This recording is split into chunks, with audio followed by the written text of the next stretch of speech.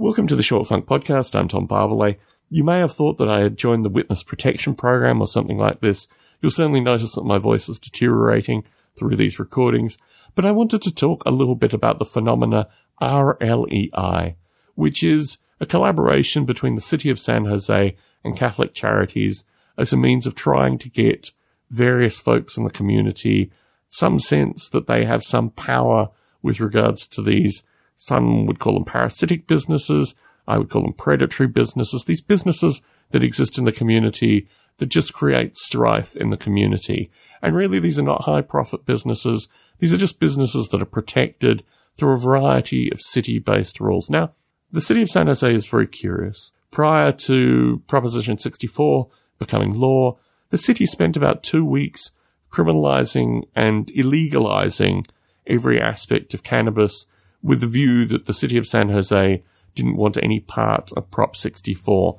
This takes, if you work out how much money they make, this is about, $150,000, $200,000 worth of money. If you include all the salaries of all the folks involved, probably breaking at least $1 million just wasted on this thing associated with legislation that was overwhelmingly passed by the California electorate. And this is the nature of the City of San Jose. They love creating laws. They banned fireworks in a very curious fashion when there was no police operating, which just prompted the local kids to go around and throw out fireworks at various times. I think actually in the new genre of pick a town, pick a crime, pick a circumstance, San Jose is probably only 2 or 3 years away from this degree of analysis. But the thing that concerns me about RLEI, the thing that concerns me associated with individuals in the community taking out small claims filings against businesses is firstly, RLEI offers no legal protection. They're not legal in any way, shape or form. In our case, in our part of the city, it was just some elderly dude that came out and ate pastries and talked about previous court cases. And he said quite clearly that RLEI was going to give no backup support. They were just going to give advice associated with these things. If you're familiar with small claims civil law in the US, it's possible for those that are being sued to countersue. And this is my real concern associated with RLEI.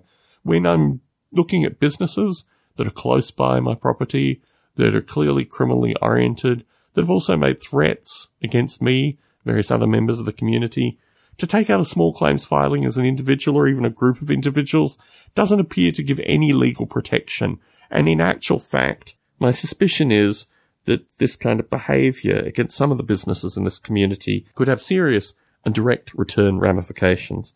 There is another problem with RLEI, and that is simply that there are so many of these businesses, so many of these parasitic or predatory businesses in our neighbourhood, and the RLEI process is so slow that it would take literally 5 to potentially 10 years to do the kinds of things that are needed in this community. In contrast, the City of San Jose could take very active steps to start addressing the problems of these businesses in our community.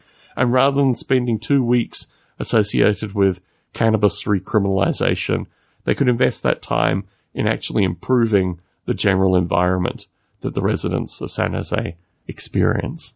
But unfortunately not under the current guard.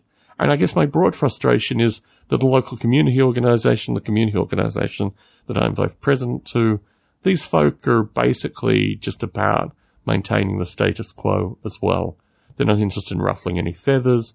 Many of them were active participants in the local council member's election campaign, and no doubt they will return to support the local council member, even though he's done absolutely nothing in the area. I'm starting to feel well and truly that the time is now, and the time is to move. Tom Barbalet, mysteriously still in San Jose, signing out.